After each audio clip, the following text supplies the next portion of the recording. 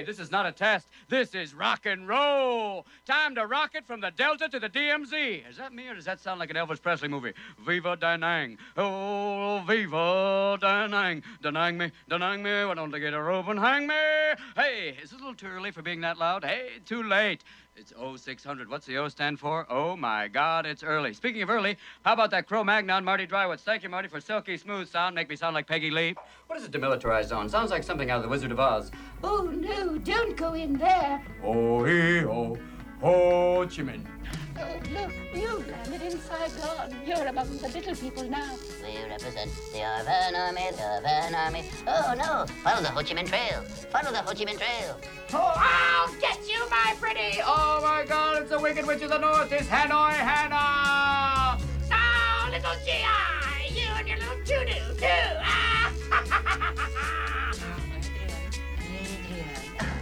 What you did, Adrian? Oh, Hannah, you slut. You've been on everything but the Titanic. Stop it right now.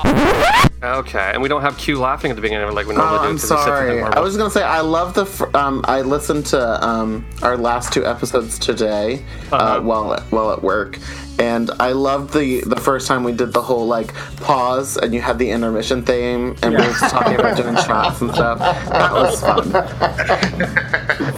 My remix of the Shots song. Well, actually, it's the intermission song from... and I might go see that band tonight, because that's from an Offspring album. Offspring, holy shit. It's literally from the Offspring Americana album, which Todd and I saw them in concert on that tour, actually. That was one of my favorite concerts. That's like a top 3 concert for me. Oh, it was great. It was a lot of fun. But yeah, they're playing at the OC Fair tonight. So here in Salt Lake, it's Korn and Rob Zombie at USANA. Oh, tonight? Yeah. Yeah, I'm kind of... Well, I wanted to kind of go see that show, but I think it's playing on Saturday, and I'm going to see Weird Al on Saturday, so... My only problem is it's at USANA, and I hate that venue so much. I like USANA. I've never been to USANA. That was all after I left. I don't like it. Well, I used to work for them. I was in charge of making all their personal care products, so we would get free tickets all the time. So maybe just like I had really good... just memories, because my second date with Eddie was we had free tickets to the True Colors tour with Cyndi Lauper. So maybe it's just more the memories I had there than the actual place. So, listen, we've got Train coming here, you guys. Train. Wow. Drops of Jupiter. Yes. My favorite Train lyric is the run you over with my Volvo or something, or a Scion, I think is something like that. It's like a ex-girlfriend song. I try to hit you with a Scion or something. I can't remember. I like his half-shaved chest lyric. In his sister. That Drops of Jupiter is the song that makes absolutely no fucking sense, but everyone knows the words.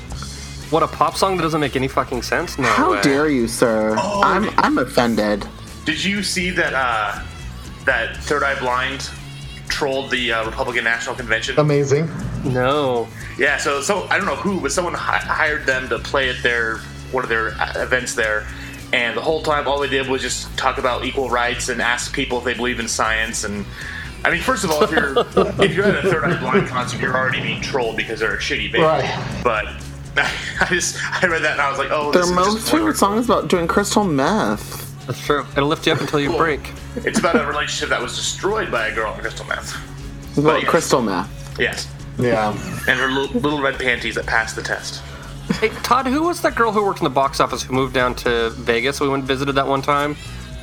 She worked at the box office at Rogers. It was like Shannon or something like that. Do you remember her? I think so. I'm trying to remember. Rogers was a while ago. Yeah, it was a while ago and lots of drinks ago. Yeah. But no, we'd gone down, I don't know if you remember this, but we'd gone down to visit her because her and her family had moved down to Vegas, and we went down, like, we happened to be in Vegas hanging out. We went and said hey, and she was telling us about how she'd, like, snuck into a bunch of, like, private performances that, like, companies had paid for Third Eye Blind to come to perform. And she was basically, like, stalking them like a groupie, which I always thought was kind of strange. Yeah. But... Oh, you know what I will say, Brian, though, talking about things of the past. I went back to the event center where we saw that you were on the date with a younger sister covering the story. God, and you... It's okay. I'm going to warn you now. This is the story that I never lived down. Todd has the Titanic story that he will never live down. This is the story that Todd Namey will never let me live down. I'm just going to preface that right because it's deserved. That's not what that Oh, deserves. it kind of was.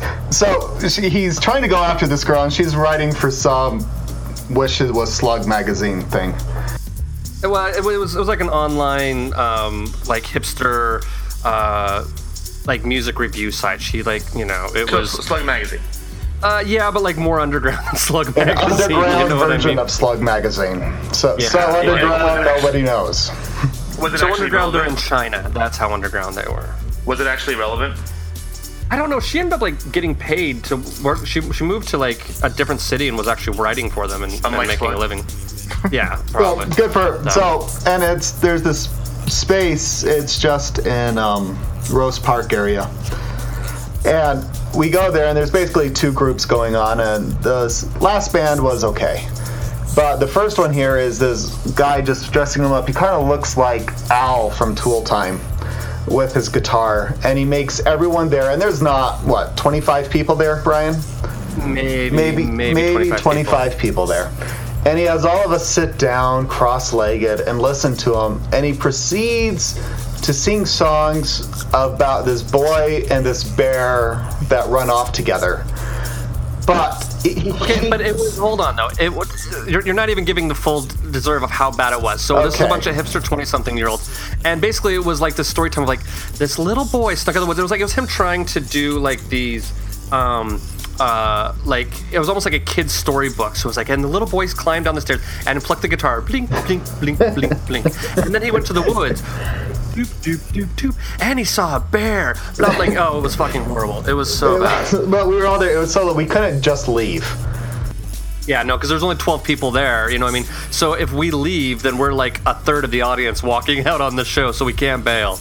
Yeah, and it just goes on for way too long. And then he just kind of just strums his guitar, and then he stops and is like, this is the part where the boy and the bear are walking over hills. And then he just starts strumming again. He's like unable to actually play the guitar and talk at the same time. It was so bad. That sounds horrible. It was. I would have left. You're a stronger man than I, Adam. I think Brian was my ride. I was the ride, and yeah. And I was trying to help him with the girl, and he was still holding over my head the previous stuff. So I stayed. Yeah, which I'm gonna be man enough not to bring that up now. I'll bring that up later. I'm sure. You've already done it once, I think. Maybe. All right. Okay. But I went back to that venue space. It was terrible, and it just brought back memories. Like, I've been here before. This is not good. I've been in this awful situation. Okay. So DMZ. Yes, DMZ. Okay, so we're 6 minutes into this. Maybe we should actually do the introduction. We'll see how much of this we actually use. Welcome to minute 7 of the Funny Books and Firewater podcast, where each week we pair the finest of cocktails with the finest of comic books. This week we are covering DMZ, On the Ground. It's the first trade paperback. It's from Brian Wood. It is. I need to start looking at the first names of these people. And it is. The art is by Riccardo Bercelli and Brian Wood as well. Apparently did some of the art for it as well. And yeah, so we are here to discuss that book, discuss some cocktails, and general random side notes, which is pretty much what we're good at. So, that being said, I had a thought this week that I wanted to get everyone's opinions on. Also, I'm Brian. I'm your host. We'll call this my intro. I do sound for some places and things like that. Anyway, so I was on Netflix this week, and I saw I watched again from my childhood, Adventures in Babysitting, and I realized that my first real celebrity crush that I remember was probably Elizabeth Shue. And I was analyzing it, and not only was it because Elizabeth Shue was awesome in Adventures in Babysitting, but she was also in The Karate Kid and 2 Back to the Future movies. So, as we go through the panel, I would like to hear your first celebrity crush. Just because I'm curious to see if I'm the only one who's crazy enough to have a celebrity crush on Elizabeth Shue, even though I don't feel like I'm crazy with it. So, the bear musical enthusiast, and we're talking bear as in grizzly, not bear as in Adam. We have Todd. Hi, I'm Todd. I live in Utah. I work, collect a paycheck, and some of you might hear me occasionally on Funny Books and Firewater. Just occasionally, though. We don't like him to talk I too get much. put back in the cage otherwise. So, We actually have a mute button on our side he doesn't know about. Yes, thank you. Yes. Keep him from saying anything inappropriate. But, okay, so who is your celebrity crush that you can think of, your first one? The first one that really kind of made me go, what's going on here was the movie Big. I went back and watched this one the other day. I am amazed at how conservative some parents are and what they let us watch as children. And how much just went way over our heads. Oh, yeah. Just way over our heads. The movie Big says fuck. He plays with a woman, she takes off her clothes, there's the bra, and he's kind of like, oh, boobs, touching, lifting, dropping. He's like, oh, these are kind of interesting. And she's like, go for it. And he has a good time.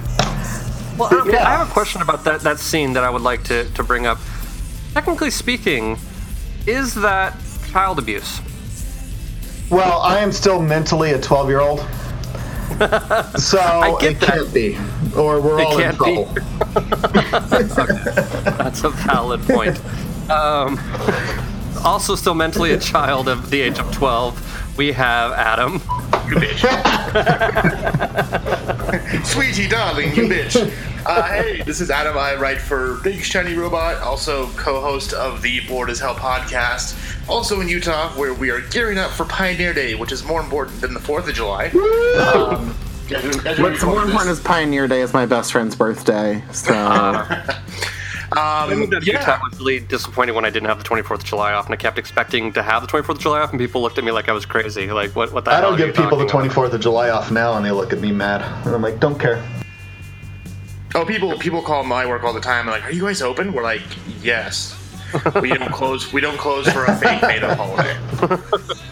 Hey, it's still the founding of the state. It's not fake and made up. It's just really ridiculous. Well, it's pretty much when Brigham Young looked down the valley and he's like, fucking stop here before I die of sepsis. Yep. So. And what a beautiful place that is. Yes, no, we love Utah. Idiosyncrasies and all. Also, one more side note. So, as I said, it's my best friend's birthday on the 24th. So next year, because he keeps nagging me about going to Utah, I'm like, fine, then next year we'll go for your birthday on Pioneer Day. He is so freaking excited. You should also drag him to like a rodeo and the whole 9 yards. Oh, honey, he's been to rodeos. He still owns horses and stuff. He just hasn't been to Utah on the Pioneer Day. Are you going to set out chairs for the parade 2 days in advance? for the parade. Obviously. Anyway, I'm sorry, Adam. Please continue. No, it's all right. I would say my celebrity crush. Because well, I'm trying to think. It was Josh Brolin in The Goonies. Oh, okay. Yeah, he was. Good one. Yeah, he was really, really cute, and I was like, why do I think he's cute? I'm like 8, but he wore a headband. I'm actually looking at pictures right now and touching myself. But yeah, no, it was. Yeah, I just watched Goonies every single day and dream about Bran. So yes, that's mine. And it made you into the dirty old man you are today. Oops, I dropped something. Can you pick it up? Oops, I dropped it again. Oh no, we need to go explore my secret cave, Josh Brolin. There's pirate treasure in there. And now he's the voice of Thanos. He is. And he did not grow up to be an attractive man. So. Yes. Okay, and not the voice of Thanos. But still will destroy you with words. There you go. I like it. Good. You came up with something I couldn't come up with.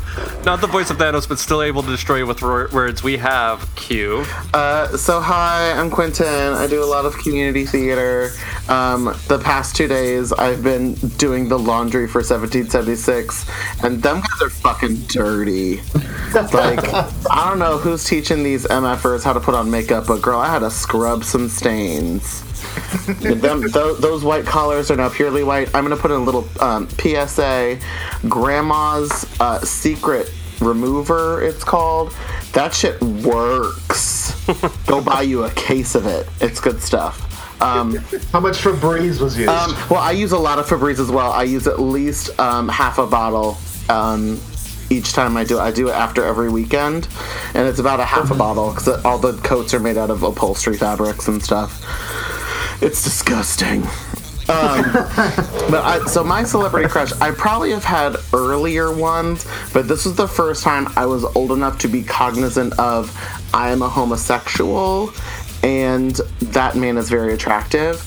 And it was Jared Leto in My So-Called Life, who Jordan Catalano, just a big dumb idiot who was really hot. That was like my frickin' jam. With the long hair and like the necklace that was just a little too tight around his neck, and the thumb ring, and the like sweater that just like held his pecs really nice. Yeah, girl, I was done. Have you seen the new Ghostbusters? The new Ghostbusters yet? No, not yet. In fact, just talking with my friends about going to see it tomorrow. Chris Hemsworth might be your new Jared Leto. Here's the thing. Chris Hemsworth, I'm talking about like childhood crush. I was totally into Jared Leto back then, but Chris Hemsworth, that man, he is so pretty. Well, you're talking about like Big, Dumb, and Pretty, and in that movie, he plays Big, Dumb, and Pretty. That's pretty much when is Chris Hemsworth not playing Big, Dumb, and Pretty? Please name me one movie that he doesn't do that in. I'll be honest, I don't know if I can name a Chris Hemsworth movie I've seen outside of Star Trek and Thor movies. He tried Black Hat. He tried to do Black Hat, and that was horrible. I didn't see Black Hat. I didn't see that one. Neither did I, but it was worth it. But Q, I will say, you and my wife had the same crush. Seriously, Jordan Catalano, he was everything.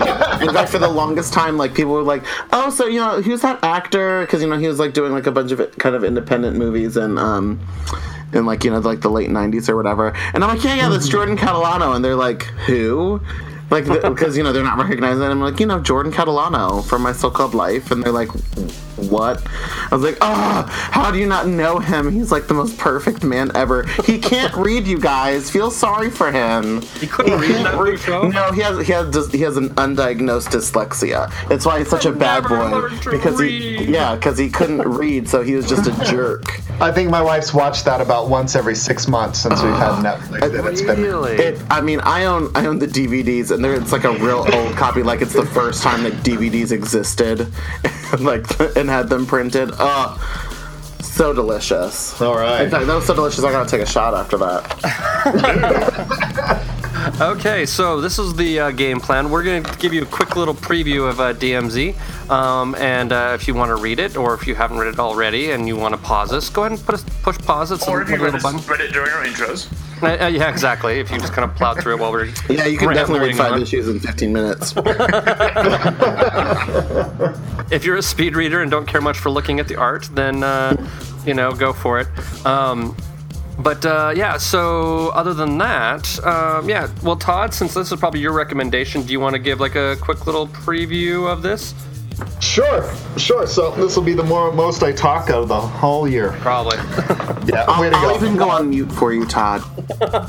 Please don't. I like your little interactions. So this is DMZ, Brian Wood, Riccardo Burcelli. I don't know how to pronounce it. I apologize. But we're reading Volume 1 from Vertigo. It's on the ground. It sums up the first 5 issues of this 72-issue run. The general idea of this, a little bit of backstory before we hop into it. The United States, while being overstretched with wars abroad, has an uprising inside of the U.S. itself from Middle of America out. And the Middle America is quite successful in a hurry, but they are stopped in the island of Manhattan by the USA troops, and 5 years has now passed, so the Isle of Manhattan is now referred to as the DMZ. So it's not held by the United States, it's not held by the Free States of America. It's kind of a bit of a no man's land, and they're down to only 400,000 people left on the island, and it's gone a little bit feral, one might say. As the story picks up, is you've got this main character, his name is Matty Ross, who appears to be related. Matty Roth, I apologize. No worries.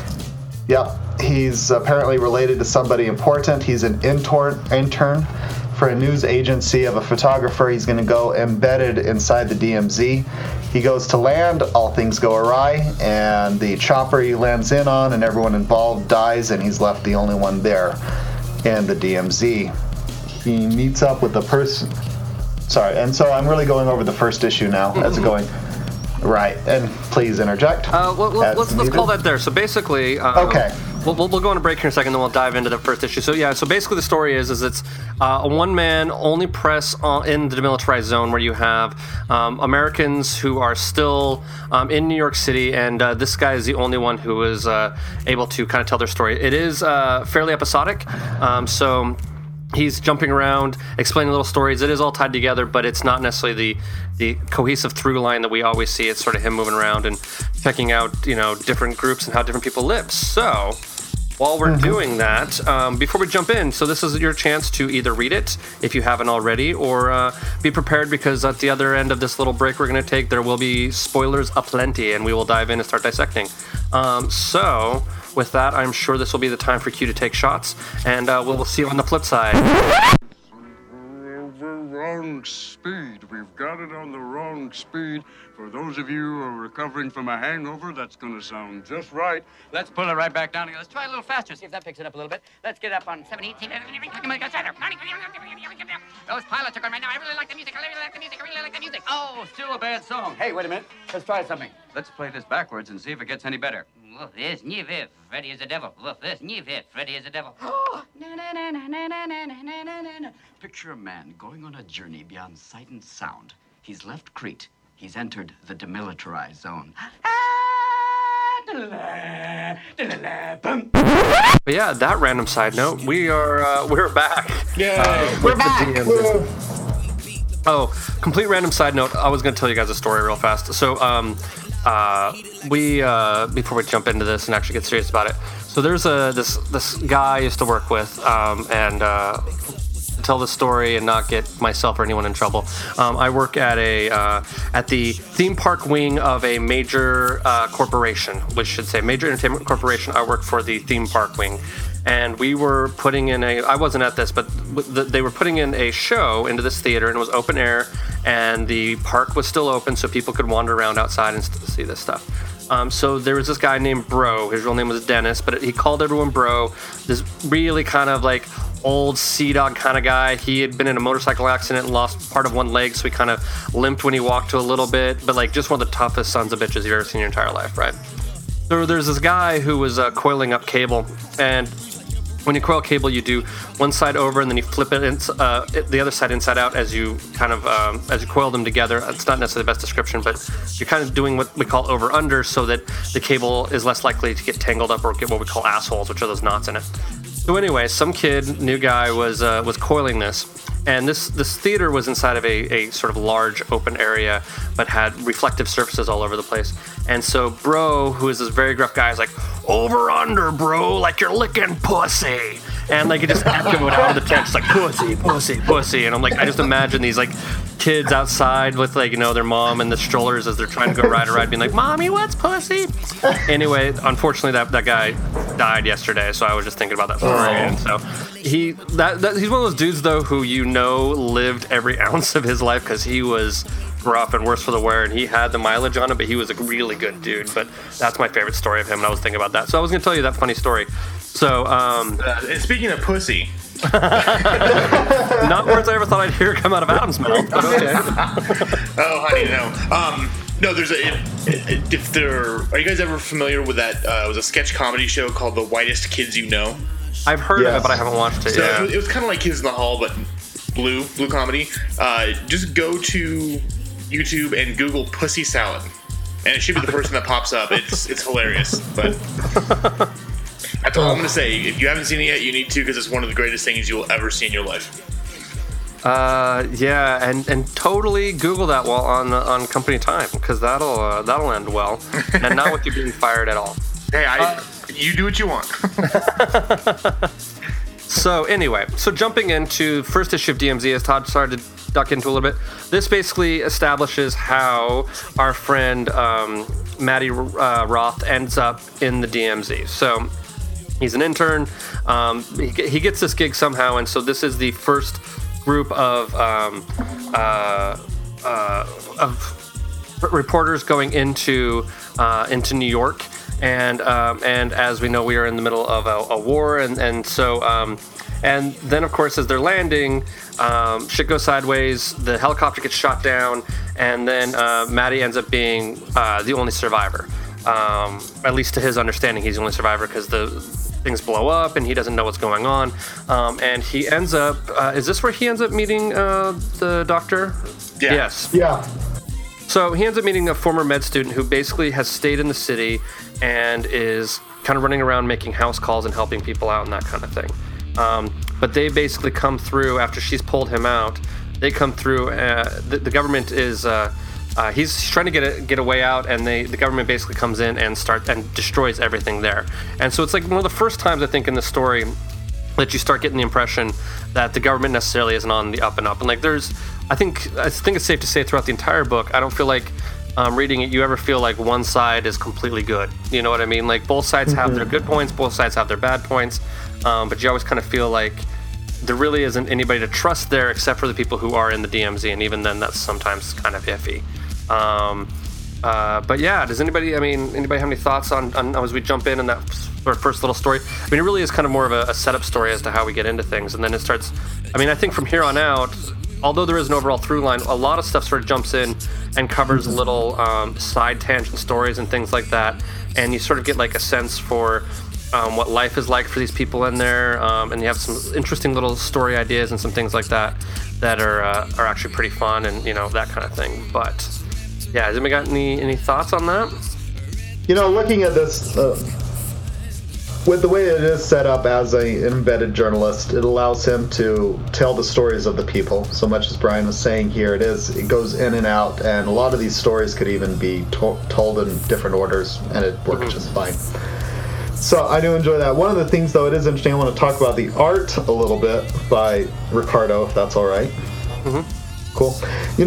Anything else? It reminds me a lot of Derek Robertson's work in Transmetropolitan, with a lot of the way that it is drawn. So it is very full, and it's got a very pencil-y feel to it, and it's a grittiness. A lot of the establishing shots almost feel like you're looking at it through a drone's camera as much as anything else, or a spy cam. I guess drones weren't as popular as they are now then.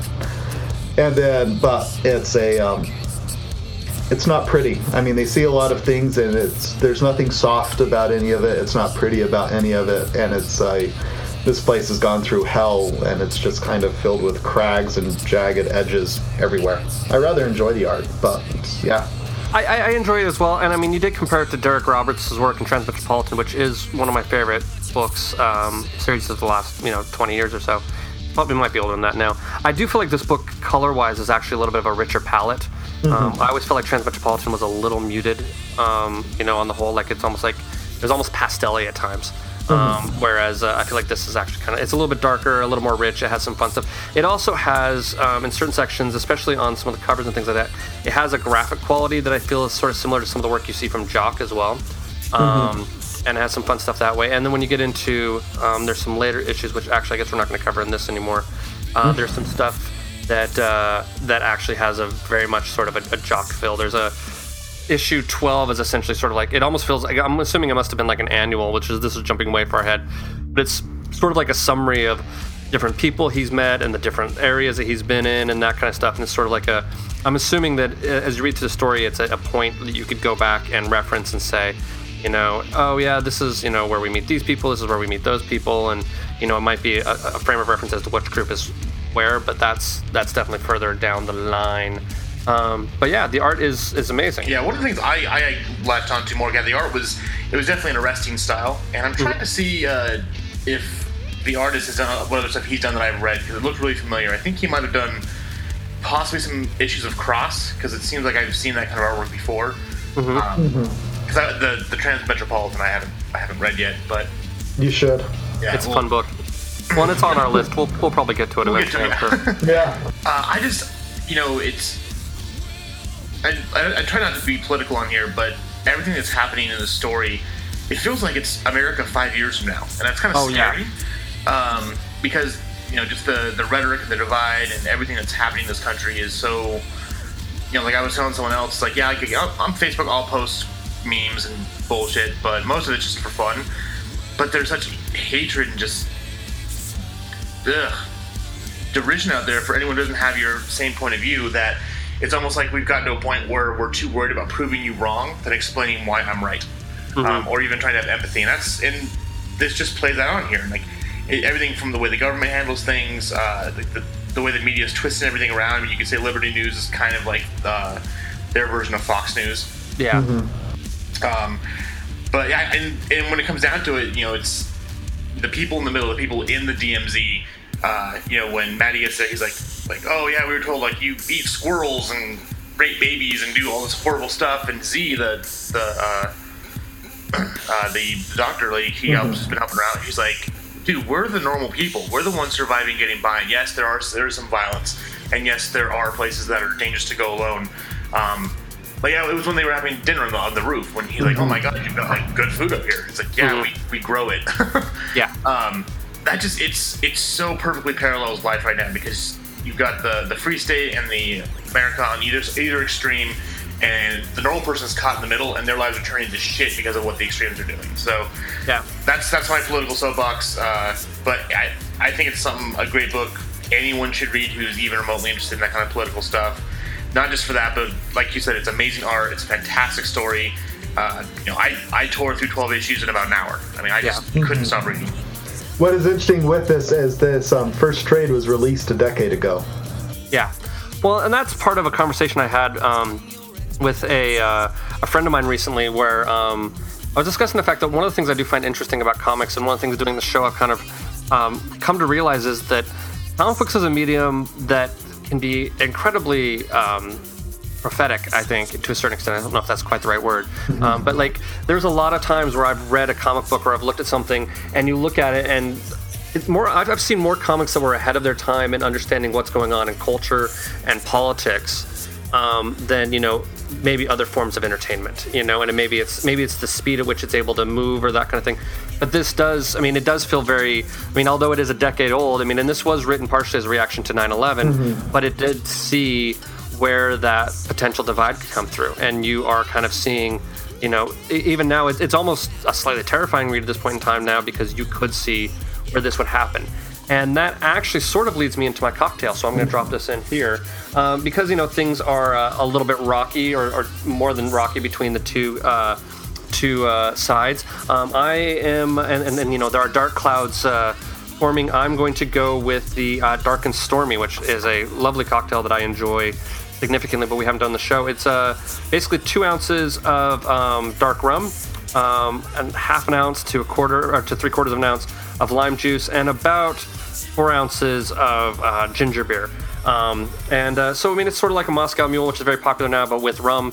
But it's a great little cocktail, way easy to make at home, and nice to relax with, and you don't have to put too much thought into it. So it is one of my favorite things. So issue 1 just sort of really just sets up the city. Really, not even really the city, just sort of like, here's this guy, he's now in the city, let's see what happens next, kind of a thing. And the kind of, once again, as Brian said, it was a shock, a sort of reaction to 9/11, and one of the first images that we see, it's on page 3 or 4, is there's a poster that Maddie's looking at, and underneath it someone has written, "Every day is 9/11."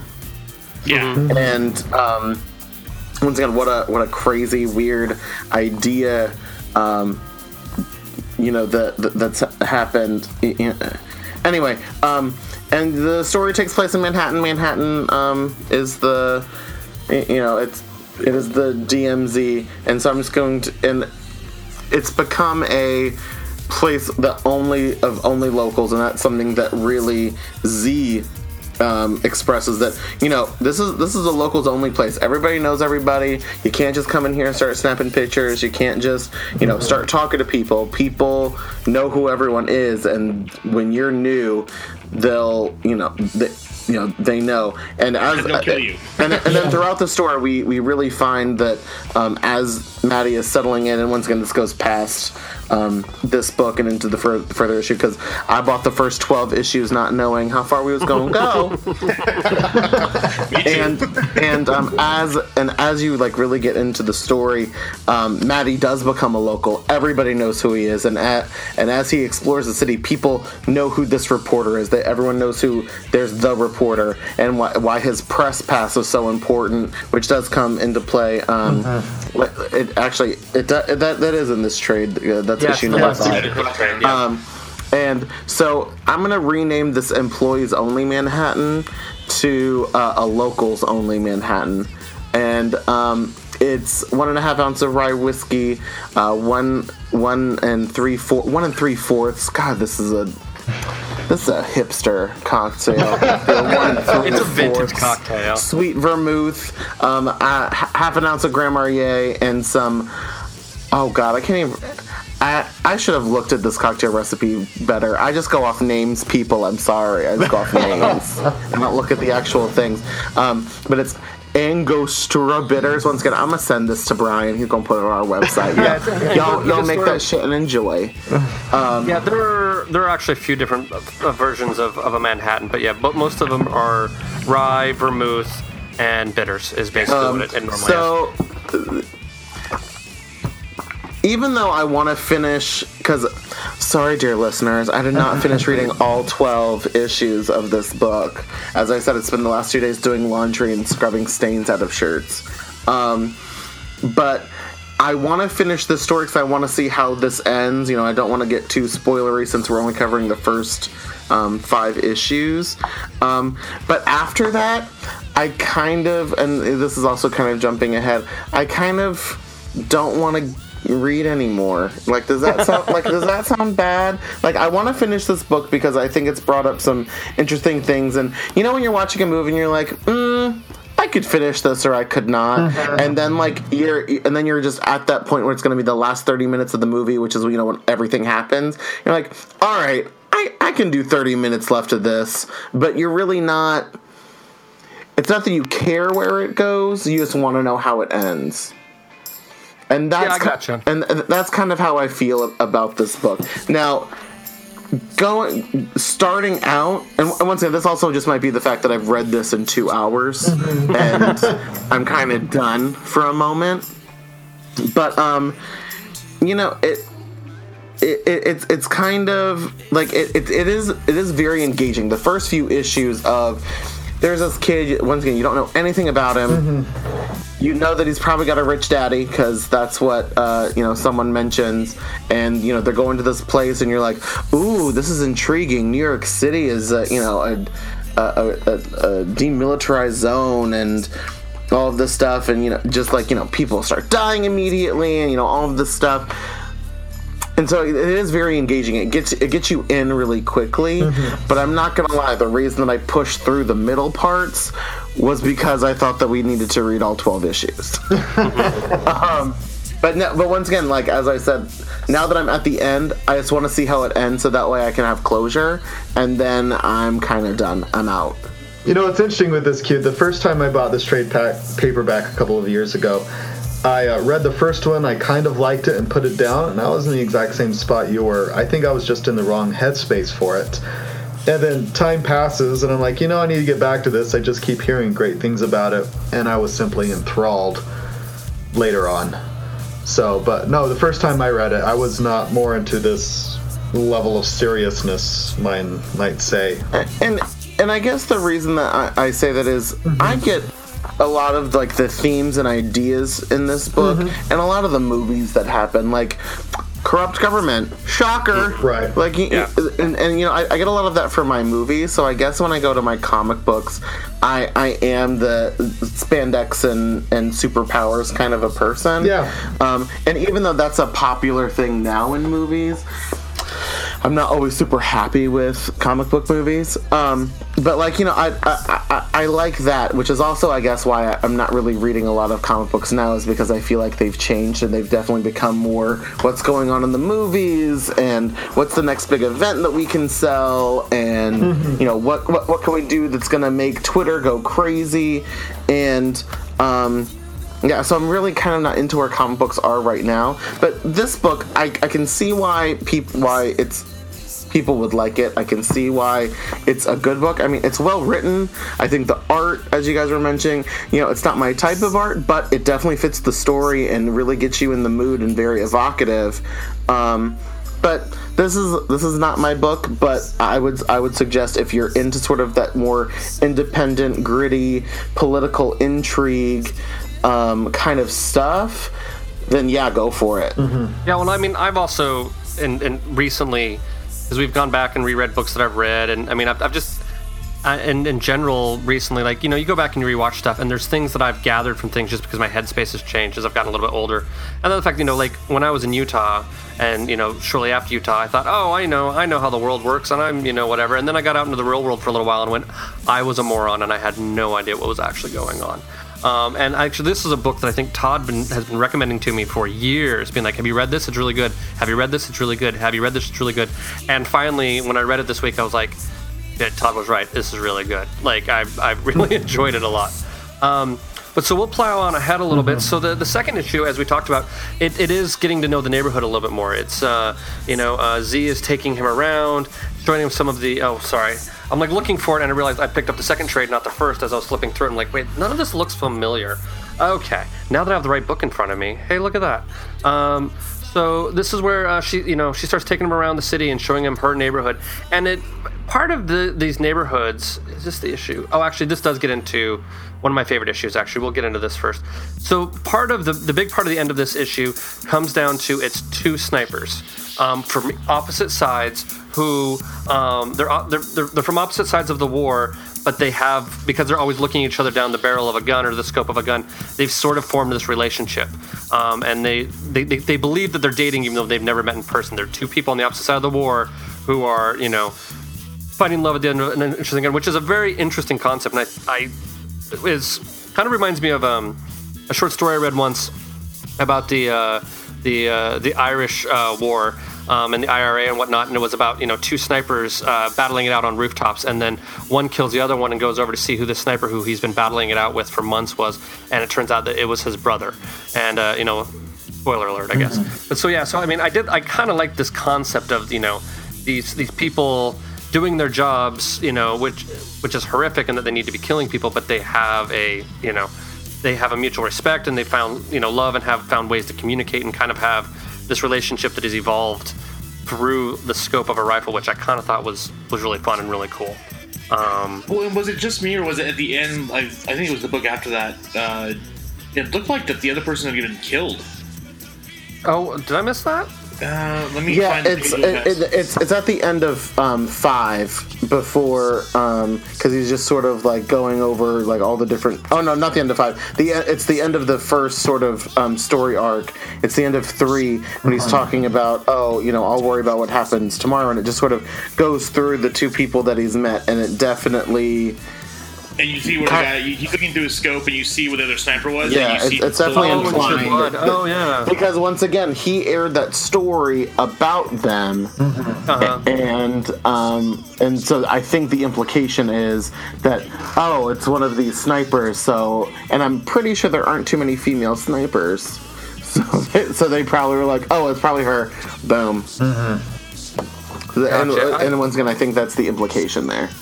I had missed that. That is a really interesting point. Yeah, because when I caught that was like, it took me aback for a second, because it was such it was a small part of the story, but it was, like you said, a very intriguing idea. And then it was like, oh shit, like that. I mean, I don't know. It just really struck me as like one of the.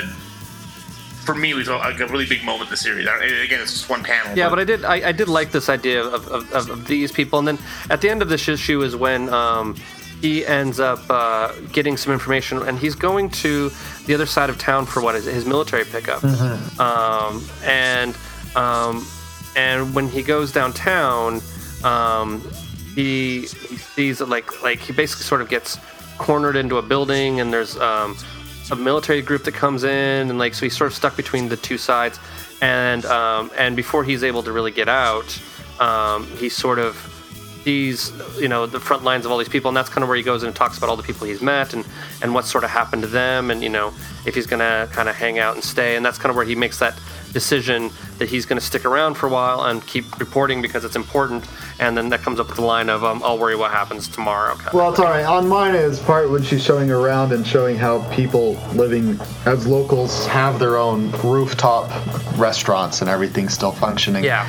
is a bit from my alcohol drink. I'll just insert it here. Is I'm doing a gin and juice.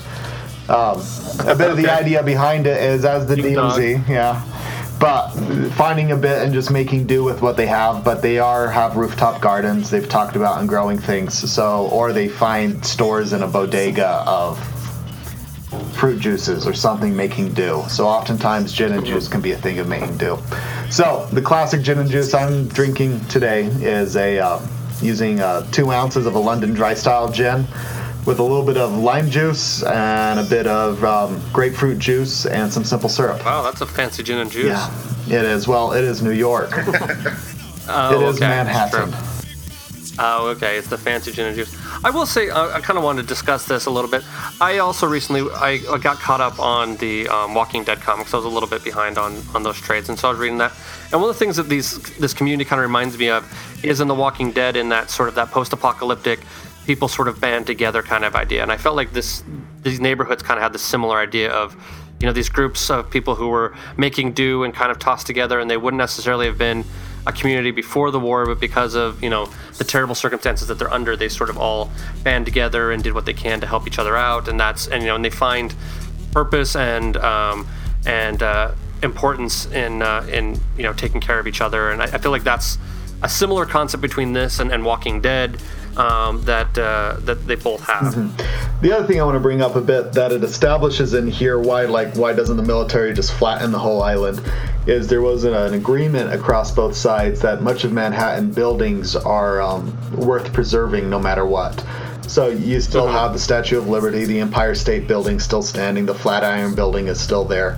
And it's the idea when all of this is over, some of this preservation is still here to come in, which allows for everything to take place instead of, because they could just carpet bomb and be done with it, but that setup a lot prevents that from occurring. And speaking of carpet bombing Manhattan, that actually brings me perfectly to my drink. It's actually called Bombed Out Manhattan. So it worked perfectly. It's very much like your Long Island iced tea. So you've got vodka, gin, rum, triple sec, tequila, but then you're going to add sweet and sour, orange juice, pineapple juice, and cranberry juice in equal parts. So it's kind of like a Long Beach iced tea meets a Long Island iced tea with fancier juices in it. So okay. Hoity-toity as that may be. And it'll get you drunk. It'll get you drunk. It is Manhattan. We have to do it in style. So moving on. So then the next one we get to, which I thought was kind of an interesting sequence, is the ghost people, which basically like this group that it's trying to protect the environment in the middle of a war. Basically, they've encased the zoo and are taking care of the animals there. They're trying to protect the trees in Central Park. You know, and it's sort of an interesting thought of, you know, same way Todd was talking about preserving of the buildings, these people are trying to preserve the environment and the animals and all that kind of stuff in a war-torn area, which kind of reminds me of, there was that story during the Iraq War of them reporting that like the museums had been looted by soldiers and whatnot, and what had actually happened is that they had moved all the fine art out of the museums out to secret locations so they wouldn't be destroyed in the middle of a war. Mm-hmm. It was kind of a similar idea of, like, you know, people although they're in the middle of a war-torn area, they're trying to protect, you know, the things that were probably important to them before the war started, and they want to preserve it so that it will still be there when they get back, you know, or when normal life returns, I guess I should say, because they're not going anywhere. It's a nice little snapshot of different peoples with different motivations of what keeps them going. Mm-hmm. Well, and that's what a lot of the story is just what motivates people to keep going, especially early on. As you get into some of the later issues, as Q has read, much to his chagrin, it starts to deal with, you know, a little more of the overall political ramifications of the two armies and that kind of stuff. But a lot of these early episodes and issues in this all kind of revolve around different groups of people doing different sort of things.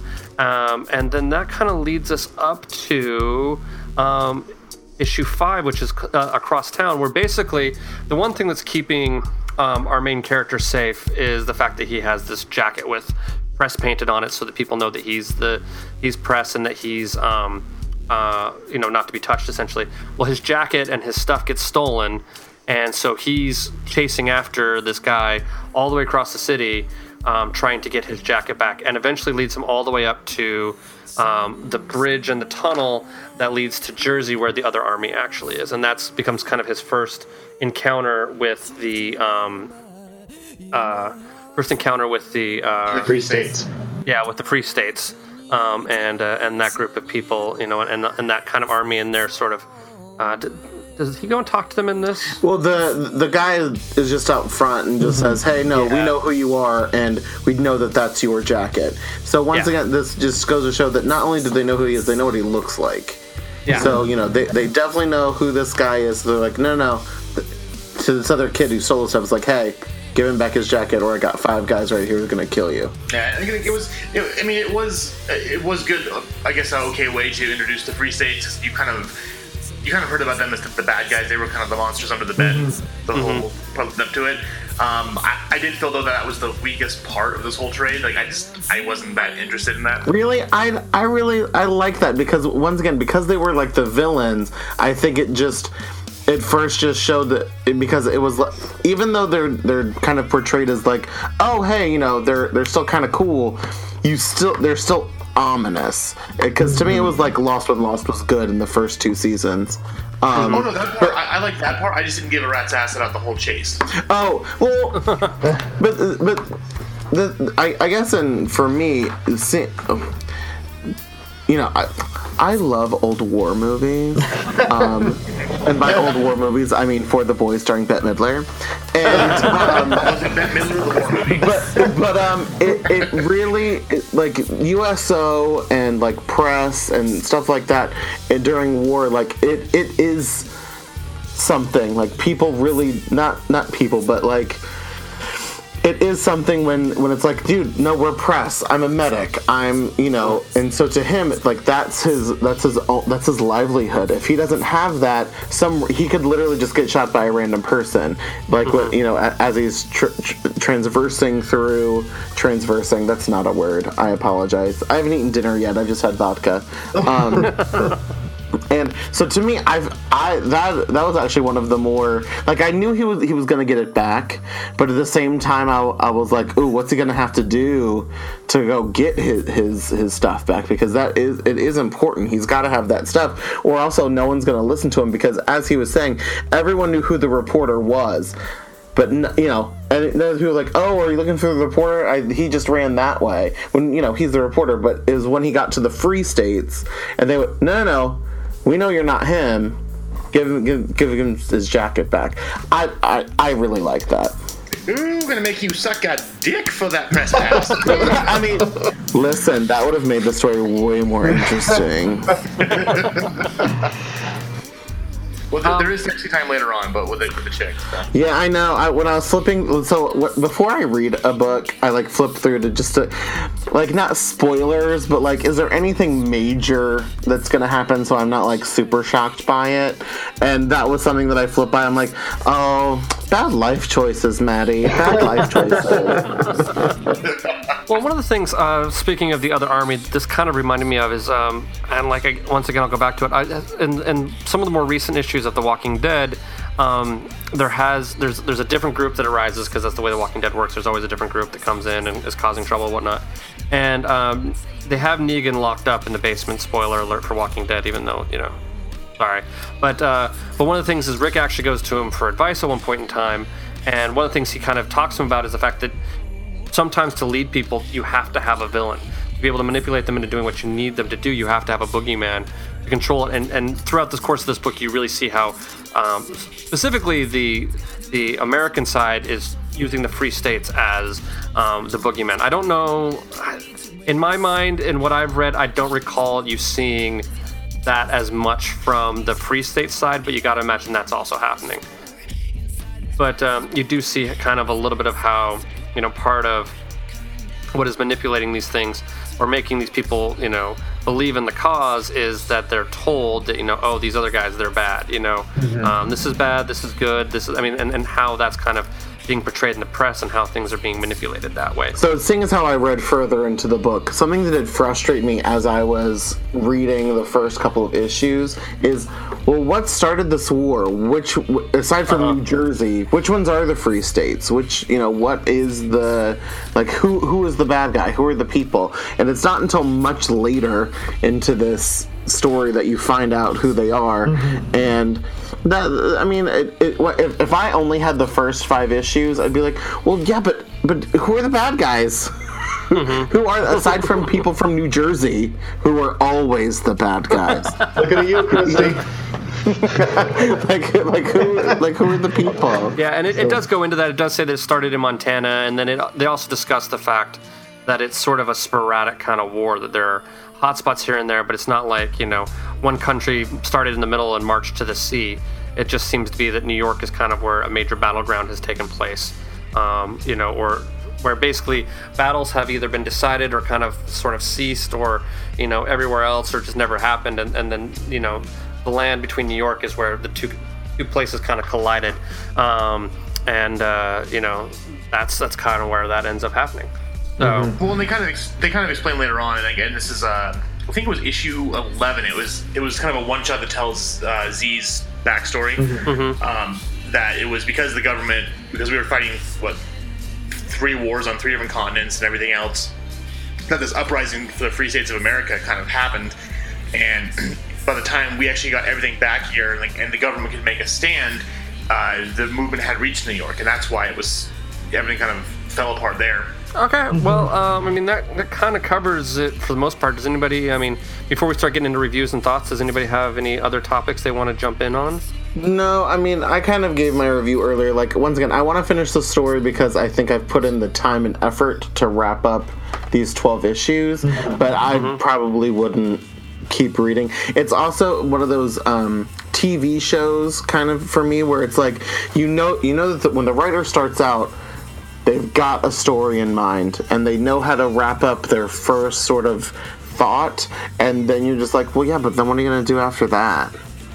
And this also isn't one of a limited series type thing or like a movie where it's like it's going to wrap up nice in the end. I don't think at the end of this story that the Civil War is going to be over and that everyone is going to be living peacefully in the United States. So if this isn't I'm trying to think a Total Recall kind of movie where there's this malevolent, corrupt force, and there's the good guy who's standing up to them, and the bad guys are exposed, and then everything kind of gets happier. I don't think that that's going to happen. But at the same time, well, yeah, but how is this going to continue aside from just, yeah, it sucks living in New York. The war is bad. Innocent people are going to continue to die. Yeah, so anyway, so that's how I feel about it. I honestly think if you are into that kind of stuff, pick up this book. Seriously, and obviously there are people who are into it, and I'm not. I'm not saying that it's good, that it's a bad thing to like these things. It's just not for me. Well, I'll just kind of jump in with my review. I actually really did quite like this book, and I can see your point, but I also, from what I've read, I feel like I can see sort of an overarching idea of this becoming a discussion or exploring the media's involvement in war and how governments manipulate the media in order to rally support for their side, or how they're manipulating the facts and things like that. And that's some of the stuff you start to see in the next issue. I think the first 3 issues are kind of a nice overarching storyline by itself. Then it stalls a little bit as it starts kind of jumping in on a few things. And I've noticed it kind of does that a little bit. It was it'll do 3 issues of a storyline, and then it will kind of do an issue 2 stalling, and then it will do another little storyline, overarching storyline.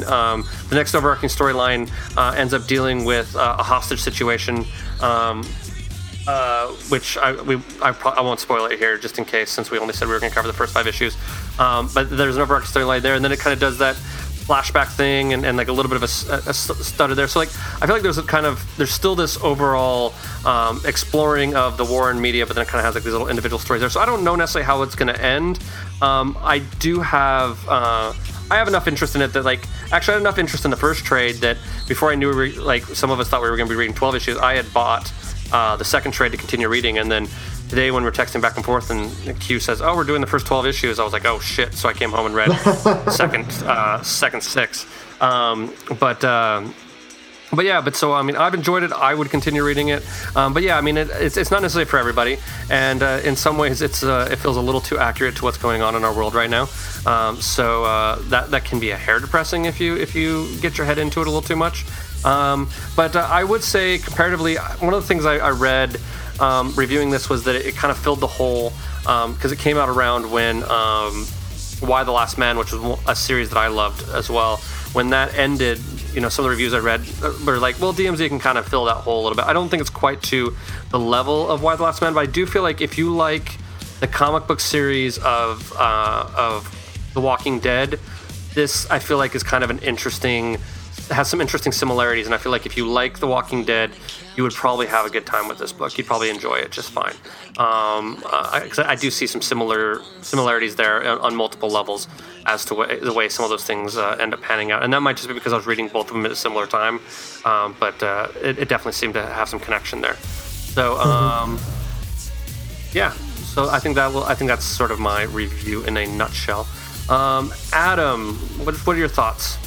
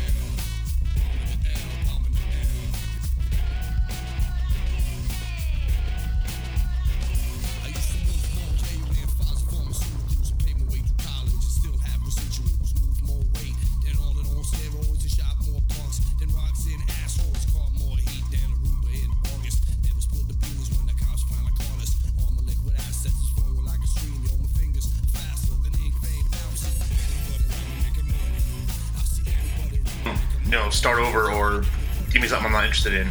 But yeah, the political undertones in this are so prevalent right now in the U.S. and the way politics are going right now. It's an important story to tell. It's a cautionary tale of what could happen if you let rhetoric get the best of you. So definitely something I think everyone should check out. If you just want to get the first trade, I think it's like $10 on Comixology. Or even less, just to read the first couple issues to see, this is where we could be headed. So pull your heads out your asses and, don't vote for Trump. Remember, we all just need to keep talking. So keep talking. When you stop talking, that's when the real problems happen. Just keep talking. Just keep talking. So, okay, Todd. Well, you were the one who recommended this. I did recommend this. Okay. DMZ, it is the America's Second Civil War, as some of the advertisements around it. Advertisement. It's been a long day, man. A really long day. I woke up at like 4:35 this morning, so yes, but I really do enjoy this book. As comic books go, I'm a bit more of an indie guy. I'm not so much Marvel guy or DC guy in that real. I go more independent. Vertigo was really my first love, and I discovered some Vertigo, and I just kept going from there and branched out from that as been my perspective with comics. But DMZ, it's a sobering book in a lot of ways, and there isn't tight, shiny pants, and it can be depressing at the same time, but it does explore the themes and stories of what could be. And it's the idea of sometimes when you see like there's war in Iraq and how bad is it? Well, it's not in my backyard. Why do I care? A bit. And it can bring empathy. And that is important as well. So I do enjoy it in that regard. But it can be kind of a downer. It's like watching that Grave of the Firefly movies. If anyone ever watches that, that's so and you'll depressing. cry. Anyone who never cries after watching that movie, I question their humanity. Donald Trump didn't cry at the end of that movie. Maybe. But watching it though, with humanity, it does remind us of the humanity we still have, and even in trying times, it can be there, and how people will keep plugging away and just not stop when it seems like, why don't you just give up? And they're like, because tomorrow's another day. And that's nice. And with DMZ in whole, it's 72 issues. He was originally thinking between 60 and 72. The story is complete, and I won't spoil how it ends, but it does end, and the storylines are all pretty much answered in this regard. So it is nice that it doesn't just dissipate into the air. But yeah, it can be a bit of heavy reading, so balance that out by reading. I guess I'll do in for my recommendation on the side is I reread Battle Pope by... I love that book. Yes, Battle Pope by Robert Kirkman of The Walking Dead. And it's a story of the rapture happens, and the Pope, the Catholic Pope, and a bunch of other people are still on Earth, and he's got a somewhat special Jesus that doesn't quite have all his marbles there, helping him out. But it's hilarious read.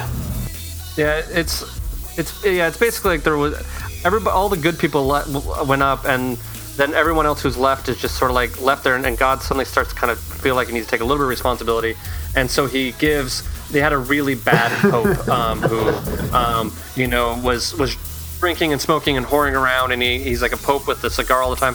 Well, God kind of gives him a little bit of superpowers, and he gets to go fight hell, which is, of course, a very large evil corporation at this point in time. I might work for them, you never know. And so that's kind of what the story is. But I do love that book a lot, but it is highly offensive if you are religious. Yeah, don't do that. But Catholic. It's lighthearted in a lot of ways, and it's just funny. So that's quite the antidote if you're feeling all depressed about DMZ. Read Battle Pope, and then you'll come out just fine. It's like, God, wait, we weren't raptured, but we're Catholics on the Pope. What was the correct religion? Let me see. That would be the Mormons. Yes, the Mormons were the correct religion. God bless you, Speaking of lighthearted fun, my recommendation this week, which after listening to a bunch of our podcasts, I'm like, I never have recommendations. I never think that far ahead. But I do this week. A friend of Brian and I's, and really her husband, released an EP this week. He has a band out called the Rebel and a Basket Case, and their song "Oh Yeah" is so infectious. I freaking love it. It's like, oh yeah, I freaking love it. It's just like 80s pop synth delightfulness. The other two songs on the EP are super fun. And for those of you who are also a little bit like me, and when someone famous releases something, you just have to like check it out. The other member, so Zach Villa is our friend Amy's husband, who's one half of this duo. The other half is Evan Rachel Wood of True Blood, Mildred Pierce, 13. I'm trying to think of what other big name things. She also was kind of famous for a while for dating Marilyn Manson. Yeah, she dated Marilyn Manson for a while, and across the universe. Across the universe. She's the other half of this. They met while doing a John Hughes-inspired musical, and I'm assuming they played the Rebel and the Basket Case. Yeah. So I'm not knowing this for certain, but because Zach lives out here in California, and I've run into them several times. There's a theater company out here who does, they call them For the Record or On the Record or something like that, and they basically do cabarets of soundtracks to movies or stuff like that. And so they did a John Hughes evening. He also went and he did one in Vegas, which was all Baz Luhrmann stuff, and he did that as well. But yeah, I believe that's where they met, was doing the John Hughes. Anyway, of course, the fucking phone rings. It's 1987. And you're welcome, America. Ghostbusters, what do you want? But Rebel in a Basket Case, the single is called "Oh Yeah." Go give it a listen. It's super fun. Yeah, it is fun. And there's a music video on YouTube if you want to check it out. The music video is so fun. Let's see, Adam, did you give us a recommendation? No, I actually do have a recommendation though. So it's not comic related, but just a couple days ago, Netflix dropped a new original series called Stranger Things. It's 8 episodes.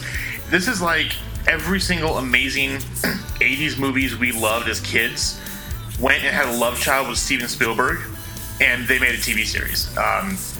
It's parts E.T., it's part Close Encounters of the Third Time. It's got a creepy, cool synthesizer type soundtrack. It's very reminiscent of Super 8. So you saw that. It's kind of that same style.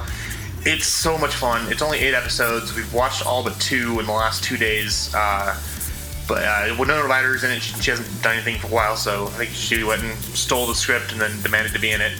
But no, it's fantastic. It's some of the most fun I'm having on TV right now. So I'm very, very glad I have some time off so I can watch it.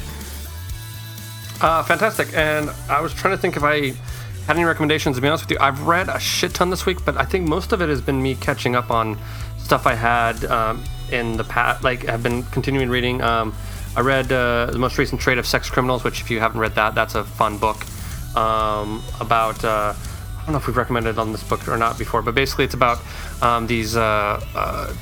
it's about this girl who realizes that when she orgasms, time stops, and so she ends up and then she finds a guy who the same thing happens. Time would be stopping all of the time. Exactly. So what ends up happening is that, and it basically time stops until you are ready to go again, until you have recovered, sort of thing. And so what happens is her circumstances are going on, and they're shutting down her book or her library that she loves, and so her and her new boyfriend end up going and having sex in public, and while time is stopped, they start robbing banks. And then, of course, they're not the only ones who have this power, and there's this political struggle and people trying to keep the power secret or keep people in line and that kind of stuff. But it's a fun book, and I just read the third trade, which I think is called like Threesome or something like that. Hold on, it's right there. I'll grab it. It is called... it's called 3 the Hard Way is the most recent trade of it, but it is it's by Matt Fraction and Chip Zdarsky, who Chip Zdarsky also wrote the Howard the Duck comic that I absolutely loved a couple weeks ago. But he's the artist on Sex Criminals, and it's actually very fun. So we'll say that is my recommendation for the week. Next week we are going to be reading Batman Hush. Which it's been a little while since I've read it, so I looked it up on the Amazons for a review. It's basically a story in which Batman sets out to discover the identity of a mysterious mastermind who is using the Joker, Riddler, Ra's al Ghul, and the Dark Knight's other enemies and allies as pawns to try to wreak havoc. It also has an appearance from Superman in the book as well. So when I heard that they were doing Superman versus Batman, I always thought, well, they should just do Hush. That'd be far more fun. But I don't think Superman's in it as much as I probably remember it. Anyway, so I think that'll do it for this week. Unless anybody else has some final parting thoughts or words of wisdom or anything like that. Nobody cares. Nobody cares. Ooh, gonna suck your dick off. There you go. Cool. So you can find us on funnybooksandfirewater.com, and is spelled out. It has links to all of our social media. We are on all sorts of social medias that Old Man Q is not privy to, including Instagram, Facebook, Tumblr. I'm starting a Grindr account. And a Grindr account, yeah. What's the Instagrams? What do you kids do on the Instagrams? It's where grandparents send pictures of their grandchildren. That's lovely. That's lovely. Yeah, it's Instagrams as in grandma. I'm going to start a Pokemon Go account for us. Nice. Just for keeping time. Yes. Yay. Hey, I added a lot to my Pokédex yesterday at work. It was awesome. Where I work is right between two points, and so I can just basically sit there and collect I've seen pictures, and I want to go visit. Yes, it's fun. Oh, have you seen pictures of all the different they're everywhere. Yeah, it's ridiculous. It's so crazy. Anyway, aside from that, wow, random side note tangent. Where were we at? And then, if you can like us, give us a good review on whatever you download this from. That is fantastic. Tell your friends, whatever. Just you like the show, we're trying to build it and give it some momentum and, let people know about us and, that kind of stuff. So, until then, we hope you have a great week. And don't forget to tip your bartender and please support your local comic shop. And I did that backwards, but I'm going to leave it the same. So, have a good week, y'all. Talk to you later.